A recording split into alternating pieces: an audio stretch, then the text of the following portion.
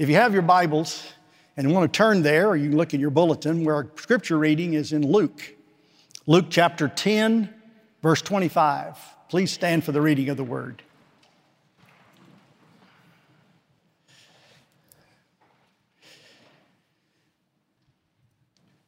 And behold, a lawyer stood up to put Jesus to the test, saying, Teacher, what shall I do to inherit eternal life? Jesus said to him, What is written in the law? How do you read it?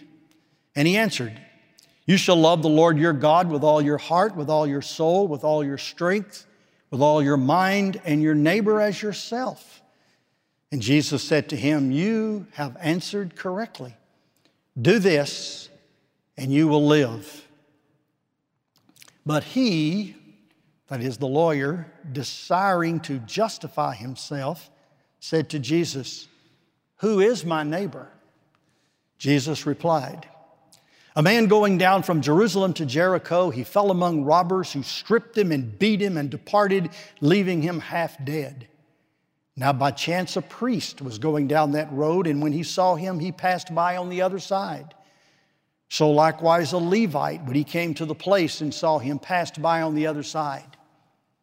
But a Samaritan, as he journeyed, came to where he was, and when he saw him, he had compassion.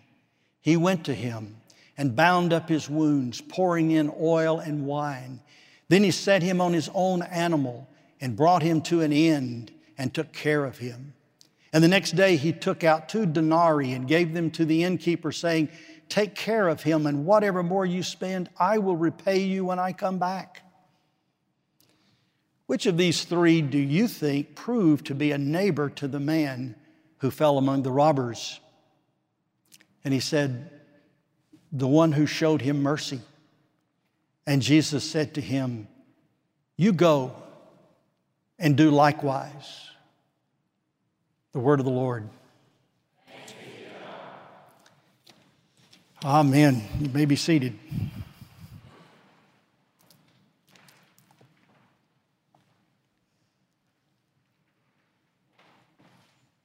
There were several of these conversations that Jesus had along these same lines, and they were generally with the doctors of the law, the lawyers, the scribes, the Pharisees, the Sadducees, the people in Jesus' day who really had it nailed down. They understood their religion about as well as they possibly could.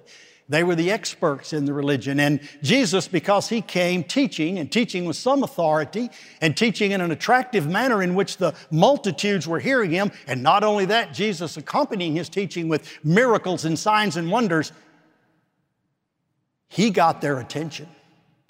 And so over and over you find in the gospel records occasions when these teachers, these scribes, the Pharisees, the Sadducees, these lawyers would come to question Jesus and to find out what Jesus was all about. Sometime it was obvious that they were just trying to learn, trying to get some perspective. Who in the world do you say you are? Was one question. But then there were times when they were trying to really test Jesus, when they were trying to provoke him. There were also times when they were trying to trap him and catch him in some obvious heresy, some manifest untruth that would discredit him entirely with the people. And this is one of those occasions. If you want to read parallel accounts, you can look in Matthew 22, and again in Mark 12. I wanted to look at those this morning, but I don't think we have time. But they're parallel in the sense that they talk about the same subject, the same material. It's just that they change the speakers. Sometimes it's Jesus who's quoting Deuteronomy and Leviticus, where he quotes the law. And Jesus will conclude that upon these 2 commandments, all of the law and the prophets depend. They hang, he says, upon these 2 commandments, these great commandments. The Shema, Hear, O Israel, the Lord your God is one. Thou shalt love the Lord thy God. And he goes on to tell about that. And then Leviticus 19, and your neighbor as yourself. First commandment, second commandment. The 2 great commandments. The essence of the law. The essence of what the Pharisees and the scribes determined, that was the essence of their faith. Here was their religion. Their religion was this, and pay attention. I'm going to hit you with a couple of three things that I really want you to catch this morning. One is their religion said this: Moses gave the law, and we must keep that law in order to have eternal life. And if we fail to keep the law, we have a ceremony. And those were the offerings, the sin offerings, the blood offerings that were all detailed and prescribed of all kinds of occasions and very, very complicated detail. But there was a ceremonial aspect to the law. So the statutory law would give a commandment: thou shalt not steal.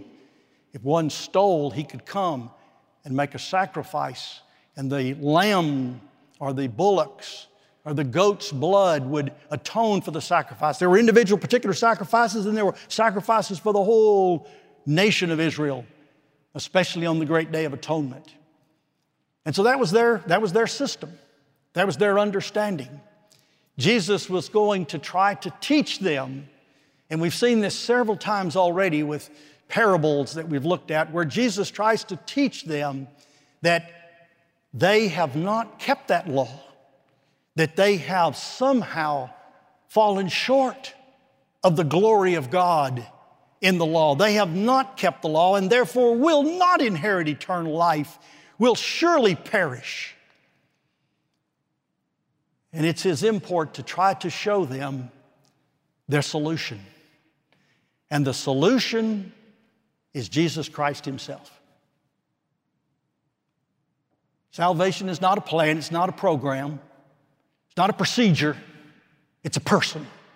It's Jesus. And in every case, Jesus is speaking to them directly, showing them that he is the Lamb of God that takes away the sin of the world. It is he that bears their sins in his body on the tree. It is he that will keep that law for them in his perfect obedience. And then he will pay the penalty of that law on their behalf, in their place, as their substitute. And they are thereby given eternal life, not because of their works, for by the works of the law shall no flesh be justified, but they will be saved by Jesus' works. His active obedience in keeping every commandment and pleasing the Father to the utmost, so that on 2 occasions the Father manifestly said, "This is my beloved Son in whom I am well pleased." And then beyond that, Jesus, in a passive way, lays down his life, and in obedience to his Father, he yields himself up as the sacrifice for sins, because the justice of God demanded that God's honor and his justice and his holiness be venerated. And Jesus is that person, God in the flesh, who came to bear our sins in his own body on the tree, and that salvation is only by the merciful granting by God the Father of Jesus' work on our behalf and in our place as sufficient for our salvation. Not by works of righteousness which we have done, but according to his mercy, he saved us. That's the gospel. And Jesus is the walking, talking the gospel. When Jesus preached the gospel, he talked about himself, who he was in relation to the Father and his deity and everything that was involved in his life. And Jesus' teaching, one way or the other, it's incredible to me, the incredible variety of the way in which Christ approached this same subject of him. Whom do men say that I am? What think ye of Christ? Those are the questions. It's all about Christ. And so here this ruler comes, not ruler, but a lawyer. A lawyer comes to Jesus, and looking at the context, if these are parallel passages, he was probably a Pharisee, he was probably a scribe. He was probably not of the Sadducean sect, but of the Pharisees. But that's just sort of comparing Scripture to Scripture. Nevertheless, he was a lawyer. That meant he was an expert in the law of Moses. And he stood up. Interesting. There's something about standing up and approaching Jesus to put him to the test. This lawyer was there to test Jesus. And when Jesus and he had the discussion about the law and the importance of the commandment, they agreed. In some occasions, the people would ask Jesus to quote the commandment, see if he knew it. Sometimes Jesus, in this case, would ask them to quote the commandment to see if they knew it. They both knew the commandment. It was the same commandment. They agreed on that. God's law is holy and just and righteous and good. It stands there to be obeyed. And we are to obey the law of God out of moral obligation of our creaturehood. We have no choice. All are under obligation to be obedient to the law of God. And sin is marked out by that law. Where there is no law, there's no transgression, but you put a law in there, now you've got some definite sin, some transgression, some iniquity that can be counted, some sin that can be delivered. You have something you can work with, and then there is a penalty attached, and then there is a promise of life attached. There's your law. And Jesus and the lawyer had no disagreement at that point. And there's no disagreement even today. The law of God still stands as God's righteous character, and all men and women, boys and girls are required to keep it perfectly, personally, and perpetually. And if you fail in one, you failed in all. But notice he not only came to test Jesus, but he came to justify himself. And so after they had quoted the law, after he had quoted the law, Jesus said, well, do all of this and you shall live. That's a direct quotation out of Moses. Do this law, this whole law, and you'll have life. The question was, what shall I do to inherit eternal life? And he said, if you keep the law, you'll have it. And oh, by the way, that's true. That's still true. You keep the law, you'll have eternal life. Did you know that? Just stop for a moment and think about, have I kept the law? And that's what Jesus is trying to get across to this young lawyer. But notice that Jesus just saying, well, do this and you'll live. See if your good works can get you salvation. See if your obedience will put you in a place to inherit eternal life. By the way, you know the best way to inherit eternal life is to become an heir. When you become an heir, that's when you inherit something.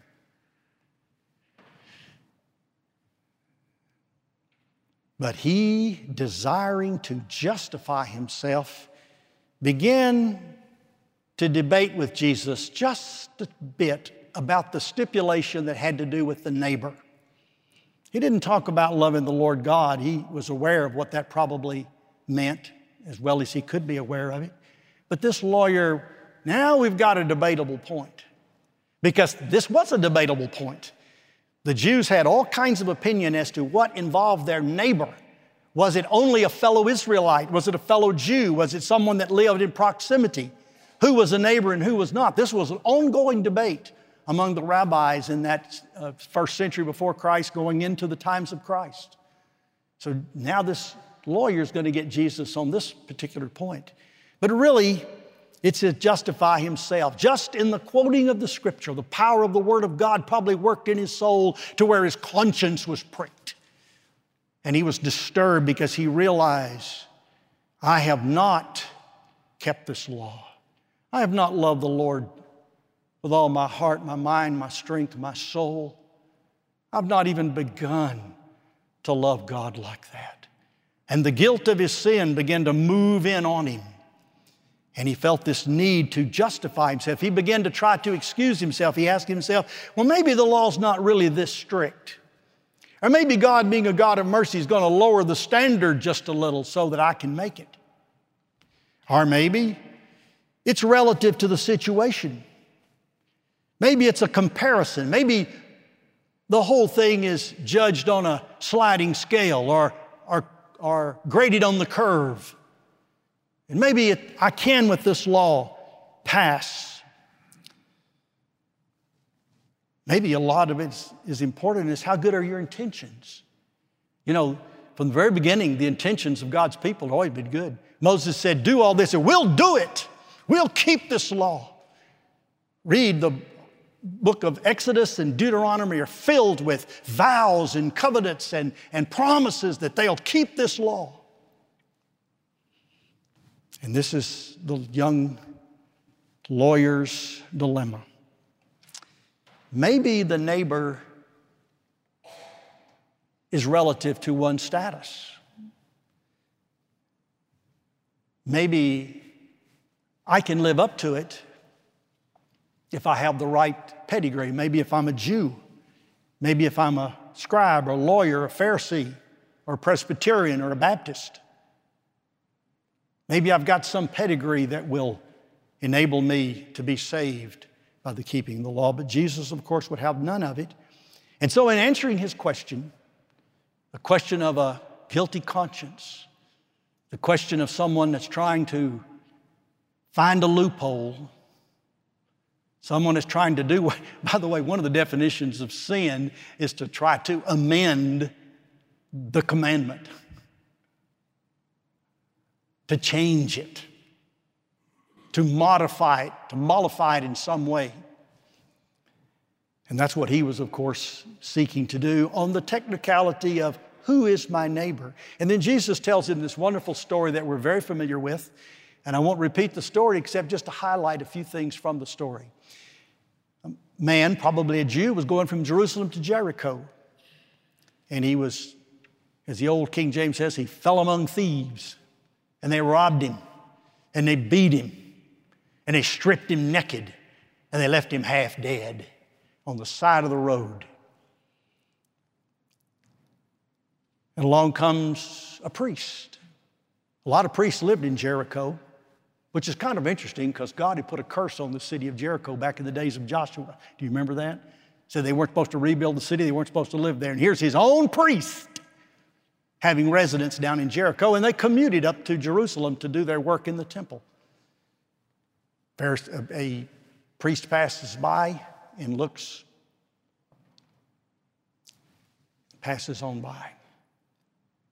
A little while later, a Levite, that is one that works in the Levitical industry, doing a lot of things relative to the temple and the worship service, handling holy things, sees the man wounded, beaten, naked, and half dead,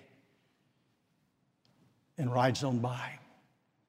And then comes an unlikely one, a Samaritan. And the Samaritan had compassion. When he saw the man, he had compassion on him. And he saw the condition he was in. And he began to meet his needs immediately.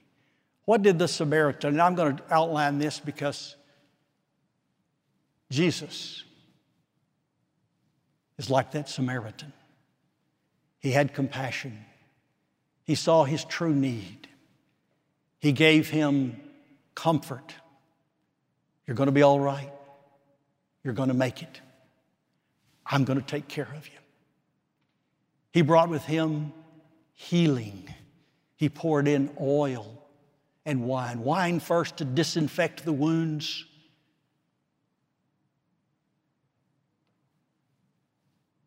The wine is the blood that cleanses. And then the oil, the balm, the healing ointments. The Spirit of God, that which restores and makes whole. And then he provided for him, gave him rest. He didn't say, let's walk to the nearest place. He put him on his own animal. Jesus said, come to me and you'll have rest. And not his own energy, but the energy of another. Christ and the animal brought the poor man to an inn. And he stayed there and he took care of him, ministering to his needs, bringing him the water of life, feeding him on the manna for his soul, restoring his soul and his strength and bringing him back around. And then he paid the bill. Jesus pays the price. He pays the price for our salvation. And then he looked to his future needs. God doesn't just save us by Jesus and leave us in where we are. He didn't leave us in the ditch. He's not going to leave us in the inn unattended. He provides for any future need that we may have and promises to cover it. That's the beautiful story. Jesus is telling this lawyer about himself. He's talking to the man face to face. And this lawyer doesn't recognize that right in front of him is salvation. And so there we have the gospel story of what Jesus has done for us, just in sketch, just in parable, just in type, just in suggestion, but so rich in its import. And now Jesus asked the lawyer, which of these was neighbor? He's turned it around. It's that you don't worry about who your neighbor is, you worry about being a neighbor yourself. And Jesus said, who do you think was neighbor? I have no idea where it came from, and I can't even remember the name of the preacher I heard it from, but it's exactly 50 years ago this month. July 68, I heard a young preacher, a youth evangelist, who talked about this parable, and he had and I'm sure he got it. He was too young to have thought this up himself. So if I'm doing plagiarism this morning, please forgive me, but he had an answer to that question. Which of these were neighbors? And he included first the robbers. The robbers said, what's yours is mine, and I'm going to take it. Then came the priest and the Levite. And the Levite says, what's mine is mine, and I'm going to keep it. And then came the Samaritan. And the Samaritan says, what's mine is yours because you need it. And that's the gospel message. That's the story. How sad the lawyer was talking to the Savior. What about you this morning? Do you see your guilt before the law? Do you see your spiritual condition? Wounded, robbed, naked, half dead? Do you see your Savior? Do you see Christ? Do you see Christ in your place bearing your sin? Do you see Christ in your place keeping the law perfectly?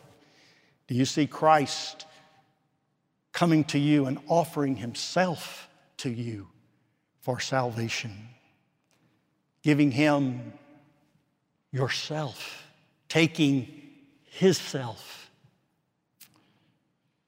He rescues, he heals, he forgives, he satisfies, he pays the price, he brings us to safety.